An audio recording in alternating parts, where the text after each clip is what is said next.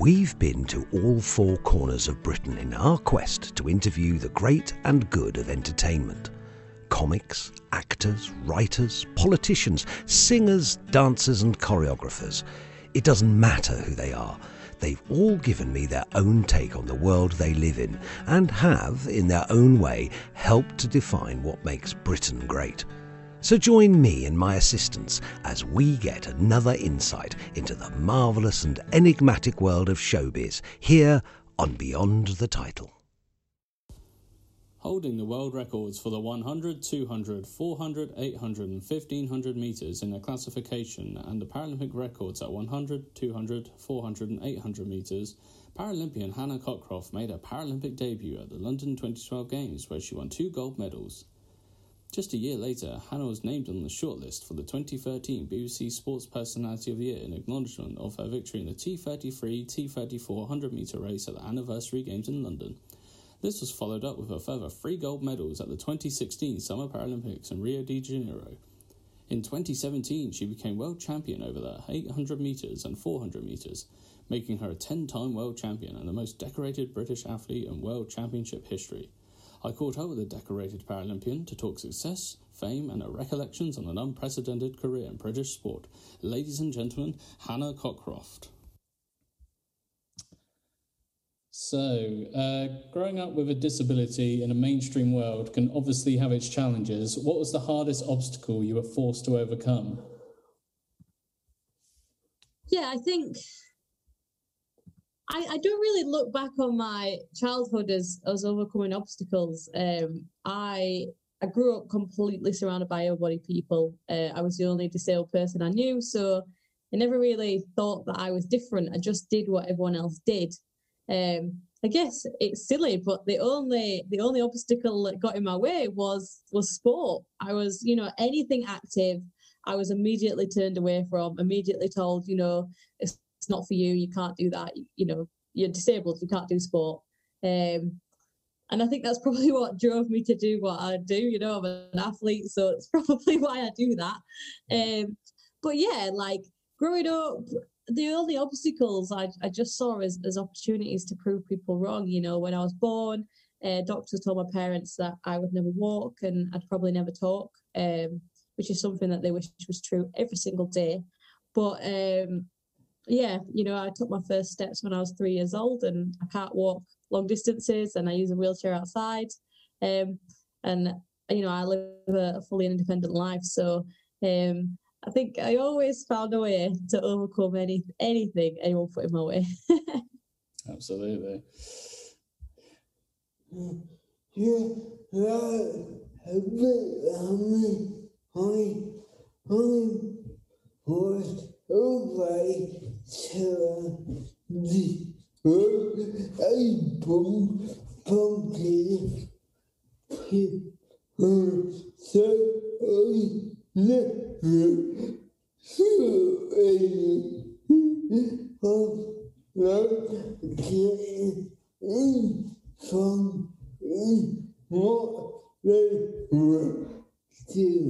Yeah, Josh was just saying it's a bit like him. He's obviously grown up with his disability and, around able-bodied people as well. And he's also always tried to get involved with anything they're doing anyway. So it always seemed just normal, like to try and take part in things. And for the best part of your life, really, you've been able to do what you want to do, really, haven't you? So, yeah.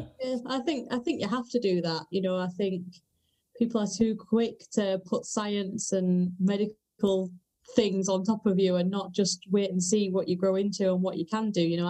I didn't meet another disabled person until I was 12 years old. So as far as I knew, I was the only disabled person in the world, and that was fine. I was just it, so I could just get on with it. And yeah, I don't know, like we can do what we want, so it's fine.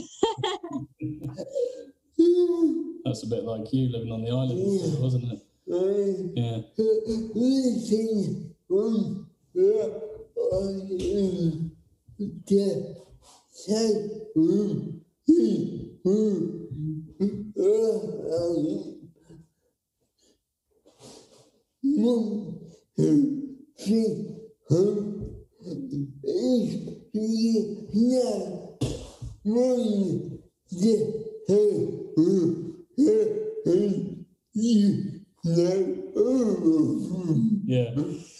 growing up on the Isle of Wight, like Josh has, there's also almost like a stigma. He's saying that he was like a disabled child, and as soon as he knew another disabled child, it was like, oh, you must know so-and-so who's also disabled. There was just like a small community of just, a handful of disabled children on the island growing up, and you must know who that person is.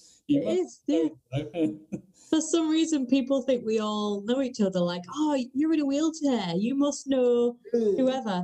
And the embarrassing thing is, 99% of the time, I do know them. So it looks like we all know each other. But I think, as well, I'm really bad for... I didn't really understand it to begin with. Like, when I first met disabled people, they went, oh, what sport do you do? I was like, I don't do sport, I'm disabled. And now I look, I go past someone in the street and I think, oh, I wonder what sport they do. They look like a basketball player. They look like a swimmer. They look like this. I don't know. There's this assumption that every disabled person is a para-athlete of some description, and we all know each other. We're all, we're such a tight-knit community. I think people forget there are literally millions of us. We're everywhere. Absolutely. Okay, moving on. Making your Olympic debut at the London 2012 Games, I imagine, was a special moment. How do you think this event was the catalyst to raising the profile of the international Paralympic sport? London 2012 was just something else. And I only really realised that now. Now I'm further down. Now I've done another Paralympics. At the time, I just thought London 2012 was what Paralympics was. It was incredible. It was surreal. We had 80,000 people, 2 sessions a day for 10 whole days. We had people, we had Paralympians on the front of every newspaper, every magazine, on the news. It just took over the country. It was amazing. And I just, as a naive 20-year-old, thought, all right, that's what Paralympics is. Cool, all right. And then I obviously went to Rio and learned that actually London was a big deal. London was something that could never have been expected. And I think the big thing was that we obviously got the amazing TV coverage from Channel 4, and just having that round-the-clock para-sport being pushed out there just made people a little bit more comfortable around us, I think. It made people understand disability a bit better. It made them realise that, every disability is different and every single one of us is different. So what we're doing when we're out there, you can't really compare one athlete to the next, not even in the same race, because we are all completely unique. And also they weren't afraid of pushing it, pushing it in the sense that obviously before, I hope people saw the campaign because I'm part of it, but they had obviously the Superhumans campaign going into London 2012 where it said, thanks for the warm-up. Channel 4 weren't afraid to be cheeky. They weren't afraid to kind of push their luck a bit and upset people. And then we obviously had the last leg as well, which made people realise that, disabled people are humans. They just like to have a laugh and they have a life and, they do sport and they go out with their friends, and that's great. And I really think that was what changed Paralympic sport for a lot of people. People didn't feel sorry for us anymore. They either laughed at us the way that we can laugh at ourselves, or they just were enthralled with what we were doing. They were looking at us as elite athletes, which is what we are. I don't know why I sound surprised by that, but I think, for a long time, the Paralympics were just a pity games. People will always say to me, oh, you're in the other Olympics. Oh, you're in the one after the Olympics. No, I'm in the Olympics. I'm just 2 weeks after. Not a big difference. Yeah. So I think that's how London changed it. Yeah, absolutely. 2012 was a great year for you, beginning with breaking the record for the T34 100 metres in London, and then again at the Swiss National Championships later that month, finishing in 17.6 seconds. How was this the perfect springboard to such a defining year in your athletics career? You remember the year better than me. I think I hadn't been in the sport that long. I'd been in the sport for 5 years when I went to London 2012. So I think at that point in an athlete's career, you're still learning things. You're still, there's still so much you can do and change in your technique and your practice and your training and everything you do. that the improvements just come. So to be honest, those improvements I'd had year on year. So it wasn't a surprise to break world record. It wasn't a surprise to go and win a race. It's just what I expected from myself, which probably sounds really big-headed, but my classification at the time was still developing, and there wasn't that much competition, especially within Britain. So the competitions that I actually competed at were not what we saw, definitely not what we see now, but not what we saw at London 2012. That was not my usual lineup. But I mean, I broke the first ever world record in the London Stadium. So I feel like, it was nice to be making history before the games had even started. I think it set it up well for me. And it made me have a bit of a presence before the games even started.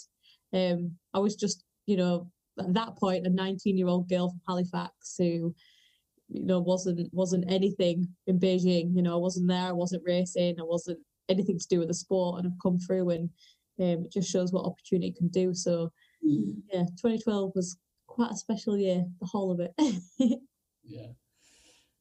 On 31st of August 2012, you won Great Britain's first track gold medal since 2004. What impact did the home Paralympics have on the success? Oh, yeah, first track medal on the track. First track medal on the track? What am I about? First medal on the track in quite a few years was... I obviously didn't know that. When I won the medal, I was just winning the medal. And then I kind of learned that later on. I know that the team had an absolutely terrible time in Beijing. We won 1 gold medal in the whole athletics team, which is dire. So, yeah, pretty chuffed. I think the last wheelchair racing gold medal before me, female-wise, had been Tanni Grey-Thompson. So it was quite a good crown to try and take, I think. But, none of it mattered when I was there. It was gold. It been what I'd been training for so long, what I'd dreamt of for so long. Yeah. And I tell you what, just it being a home games, nothing beats it. I can't even put it into words. Like, the noise in that stadium was deafening.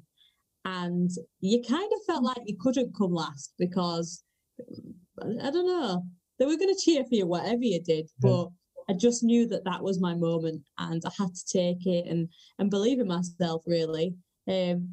I think all the other things that come with a medal are nice, but really, ever since then, I've just been in it for the gold. And then I got that.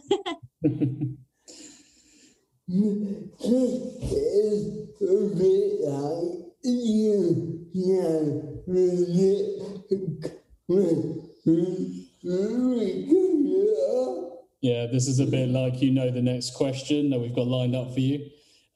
You mentioned a very famous name. So in what ways did athletes such as Tanni Grey-Thompson help break down the barriers of Paralympic sport?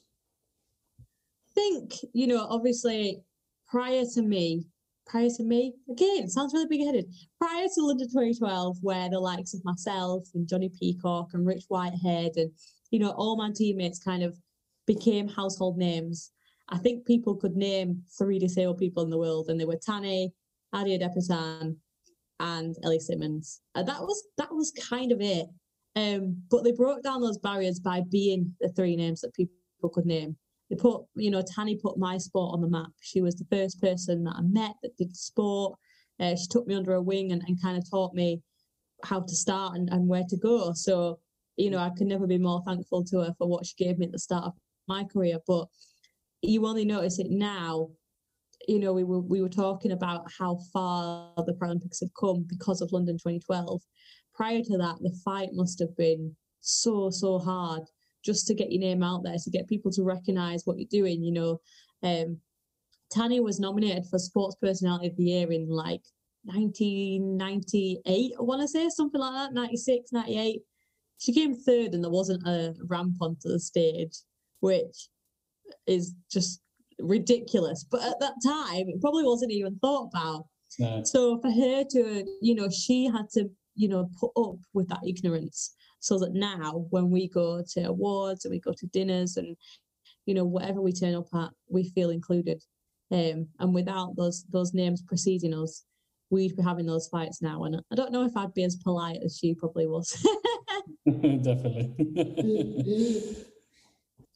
Okay, so in 2014, you took part in a special Paralympic edition of Strictly Come Dancing, partnering Pasha Kovalev. How do you think this inspired TV producers to think more creatively about the inclusion of disabled celebrities in entertainment programming? Being part of the comic release Strictly Come Dancing was another game changer, really, that I probably didn't appreciate at the time. But everyone now goes, oh, Johnny was the first Paralympian. And I'm like, no, I was on the show first. I don't know if it encouraged them to keep putting us on. We were hard work. There was myself, Nathan Stevens, there was Martine, and there was David, a footballer. So 2 wheelchairs, an amputee, and a blind guy. And honestly, I have never worked harder than that week of training. It was a one-off, obviously, because it was a charity special, and I only had to learn half a dance. And we literally danced like 8 a.m. till 8 p.m. every day for a week to learn that half a dance. And I still forgot half of it when I got on the stage. So it wasn't as successful as it probably looked. I think it was some camera trickery making it look good. But I think doing that made people, I think it made them realise that people wanted to watch us do things like that. You know, again, it was very much like London 2012.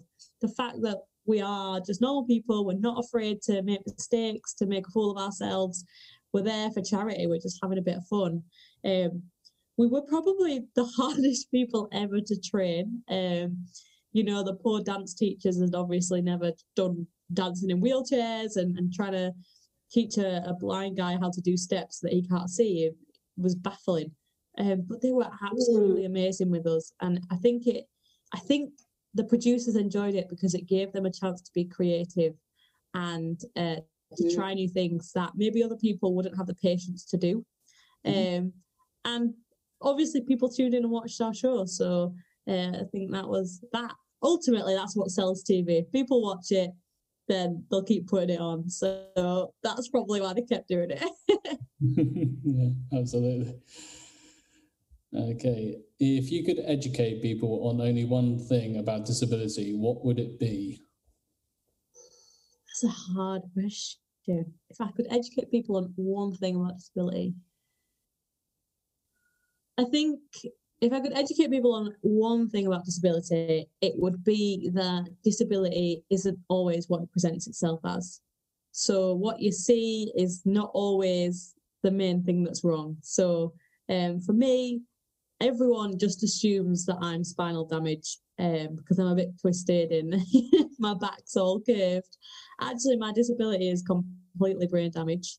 My nerves just don't send messages and whatever. So, but people just assume, oh, she's in a wheelchair, so she just can't walk. Whereas actually, you know, I also can't write very well. I can't tie my shoelaces. There's loads of things I can't do. But people just look at the cover and look at what's obvious. What's on the surface. Yeah. So, yeah, I think if I could change one thing, it's that people would understand how complex disability is. And it's never just the one thing that you can see. You know, you might see an amputee, but deep down there is something far more than just the leg that's missing that's wrong. So, you know, don't judge a book by its cover. Always ask how you can help. And ultimately, don't be nosy. It's not always someone else's, you know, we don't always want to share our stories. We don't always want people to ask, well, what's wrong with you? There's nothing wrong with me. I'm just living my life and getting on with it. So, yeah, that would be what I would change. I don't think it'll ever happen. Okay. As a disabled person, Josh constantly feels the need to change others' perception of him in order to get them to treat him like everyone else. How do you think high-profile disabled people like yourself can help raise awareness that disabled people can function in the mainstream? I really feel a responsibility to try and change people's misconceptions of what disabled people are.